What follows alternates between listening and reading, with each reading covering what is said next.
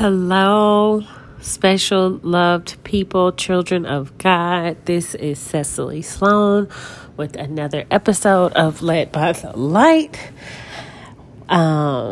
Before I begin, because I have so many thoughts, but good gems that I want to share that I feel like I've been blessed with, and I want to share instead of just holding it in. So let me pray first. God, my Father in heaven, God, thank you so much for who you are. Thank you for being the same God in the past, who you are now, who you are to come, God. Just thank you for protection. Thank you for love. Thank you for guidance. Thank you for your word, God. Thank you for the Holy Spirit, God. Thank you for everything you've blessed us with, God. Even sufferings, trials, and tribulations, God, thank you for who you are. And we love you and we honor you. And we keep that in mind. In the name of Jesus, we pray. Amen. So I want to start off with the verse in Matthew chapter 7, verse 7. And it says, ask, seek, and knock. And it says, ask, and it will be given to you. Seek, and you will find. Knock, and the door will be open to you. So I literally imagine us asking God for whatever it is that we're in need of, or we're seeking. And imagine like a hallway, and we ask him and we knock, and that's with prayer, and we're asking him. And before he opens that door, because he will open it, because it says the door will be open to you after we ask and seek. So as that door's about to open, what are we doing? Are we in doubt? Are we worshiping and praising him? Are we having a sense of gratitude? Like, what are you doing in those moments when you're waiting? The wait time is always, you don't know what the wait time is. And, God's time is the best time. So sometimes I feel like we live in a world of technology and everything's instant. You get something to eat, you can go on DoorDash. Oh, you can go get something fast food, or somebody didn't text you back immediately, or whatever it is. And we're like, everything's fast. But in God's timing, there's really no rush. And in reality, there's no rush for anything. But what are we doing in that? I would say, I don't know if you want to say a hallway, but what are we doing before that door is open, after we already asked? And we know that he's going to give it to us. What are we doing? So I feel like I'm in a space right now in my life where I have the faith that God is there for me. And I know that he is faithful of what we're called to be and what he's called to do for us. However, what do we tell ourselves in that time where we're waiting? Are you feeding your spirit? Are you in the word? Are you praising and worshiping? Listening to gospel songs? Are you encouraging the next person even when you need encouragement yourself? Those are the times that we really need to lean on him the most. And I feel like right now I'm literally in that moment, but I have faith in knowing God is going to just have breakthroughs. And in this time, we also should be open to, I read this somewhere, be open to unexpected blessings. Be open to unexpected miracles, new opportunities, new friends to meet, new wisdom to gain, breakthroughs. Like we should be open to receive that abundance, wealth, good health. Those are the things that we are our God-given right. We should be open to receive that, and we have to have faith on that. And one of the verses that I came across this morning was 2 Corinthians chapter 4, verse 18. And it says, so we fix our eyes not on what is seen, but what is unseen. Since what is seen is temporary, but what is unseen is eternal. So I'm going to say it again. So we fix our eyes not on what is seen. So we can't, if we're in the spirit, we can't think like, well, this isn't happening, so I'm just going to give up. No. But we need to focus on what is unseen. Anything of great that's unseen is of God. Since what is seen is temporary. This world, this earth, this flesh, this is temporary. That car you're driving is temporary. We cannot take these things to heaven with us. But what is unseen is eternal. And I think about people, my loved ones that's passed. Those that are in heaven, they're living the eternal life. And we can't see them physically. So I think about it and even in that. And I think it even goes back to our blessings and our gifts that we're about to receive. We can't physically see it, but if we have faith and we fix our eyes on what is unseen, it's going to come to us. And that goes by, we walk by faith and not by sight. And in those moments, and I'm talking to myself right now, it's like you can't see it, but we have to have that mustard seed of faith to know, you know what? I'm going to have that tiny little small of mustard seed to say, you know what, I can move this mountain. This will happen. And it will happen.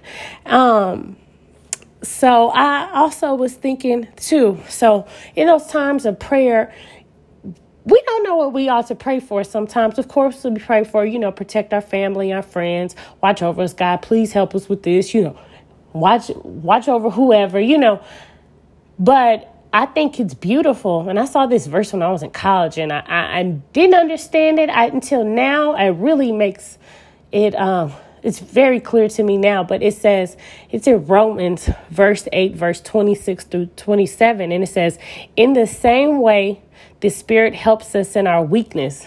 The Spirit helps us in our weakness. We don't know what we ought to pray for, but the Spirit himself intercedes for us through wordless groans. And he who searches our heart knows the mind of the Spirit, because the Spirit intercedes for God's people in accordance with the will of God. So going back, in the same way, the Spirit helps us in our weakness. We don't know what we ought to pray for, but literally the Spirit himself intercedes, so goes for us through wordless groans. So it's like the Spirit is praying for us, not even in human language, wordless groans. And he who searches our hearts, hear people say, oh, well, God knows my heart. He does know your heart. He knows your heart. So he who searches our heart knows the mind of the Spirit, because the Spirit, again, intercedes for God's people in accordance with the will of God. So the Spirit, then again, intercedes for us, goes on behalf of us, because we are God's people in accordance for the will of God. I mean, how beautiful is it that we don't even know what we ought to pray for? Sometimes we pray, oh, God, help me get this. Oh, God, I want to lose 20 pounds. Oh, God, I want to do this. But is that what we really need to pray for? I feel like we focus our things on small things, and God is just, he's beautiful. His magnitude and the beauty of him, his glory, that we don't even comprehend it as minds, our own physical minds and brains. And going back to praising before the door opens, I read this today, and it says, I consider that, this is in Romans chapter 8, verse 18. I consider that our present sufferings are not worth comparing with the glory that will be revealed in us. Again, it is, I consider that our present sufferings are not worth comparing with the glory that will be revealed in us. And those times where we feel like we're suffering and we're like, God, don't you see me? I'm struggling. God, can't you see I'm behind on rent? Can't you see I can't do this and I need help with this? But we can't, it's not worth comparing to the glory that will be revealed in us. And so it then says, for the creation waits in eager expectation for the children of God to be revealed. We are children of God. We are made in the image of God. How beautiful is that? We are literally have inheritance of the kingdom of God, and we have to walking accordingly of that. So it's the kingdom of God, I believe, is you're showing love, you're showing kindness, you're showing patience, you're showing gentleness, you're showing self-control. And those things are hard to do when you're trying to be of the world. And look, I don't want to be a hypocrite. And I always say that, like, I'm still a work in progress. I'm still on the journey, but I do know what is real. And those times, even when you're going through it, I mean, you really got to remember who you are, who you belong to. If he brought you this far, he's not going to leave you behind. You're not going to leave you out stranded. But we have to remind ourselves of that. And we have to, while we remind ourselves of that, that's when we have to praise him. And we have to think about everything that we have now, we once prayed for. I had to think about that. I'm in a 2-bedroom apartment with my niece, and I remember days praying, God, I can't wait to have a 2-bedroom, 2-bath. Like, God, I can't wait to have a new bed and a new couch and this TV. And God's blessed me, and I need to have gratitude for the things I do have versus what I'm trying to reach for now, because we'll never be satisfied. This is all just material stuff. So, again, I'm trying to bring it back to perspective and focus on what's real. And I heard from a friend, I think I was kind of beating myself up about my past. Well, I did this in the past, and I probably did that. And she reminded me, she said, you're not that anymore. And I also heard from someone, we can change our narrative every day. How beautiful is that? Are we going to start our days in the morning and praise and worship God for another breath? Because people aren't blessed with that grace every day. So what are we here for? Are we showing love? Are we showing love to ourselves? So I just want to let you know, before that door is open, again, ask and it will be given to you. Seek and you will find. Knock and the door will be open to you. So it's going to be open again. But what are we doing before that door opens? Are we praising him? Are we showing gratitude? Are we showing love? Are we showing that we even, worthy of this next blessing and this gift? And we are, but we don't want to go in ungrateful. And why is God going to bless us with something else if we're not thankful for what we already have? So I just want to let y'all know that he is real. We are more than conquerors. So I want to end with this. It's in Romans chapter 8. I love the book of Romans. I love the book of Romans so much. I want to name my future son, God willing, Roman. So it says, it's in Romans chapter 8, verse 31. What then shall we say in response to these things? If God is for us, who can be against us? He who did not spare his own son, but gave him up for all of us, how will he not also, along with him, graciously give us all things?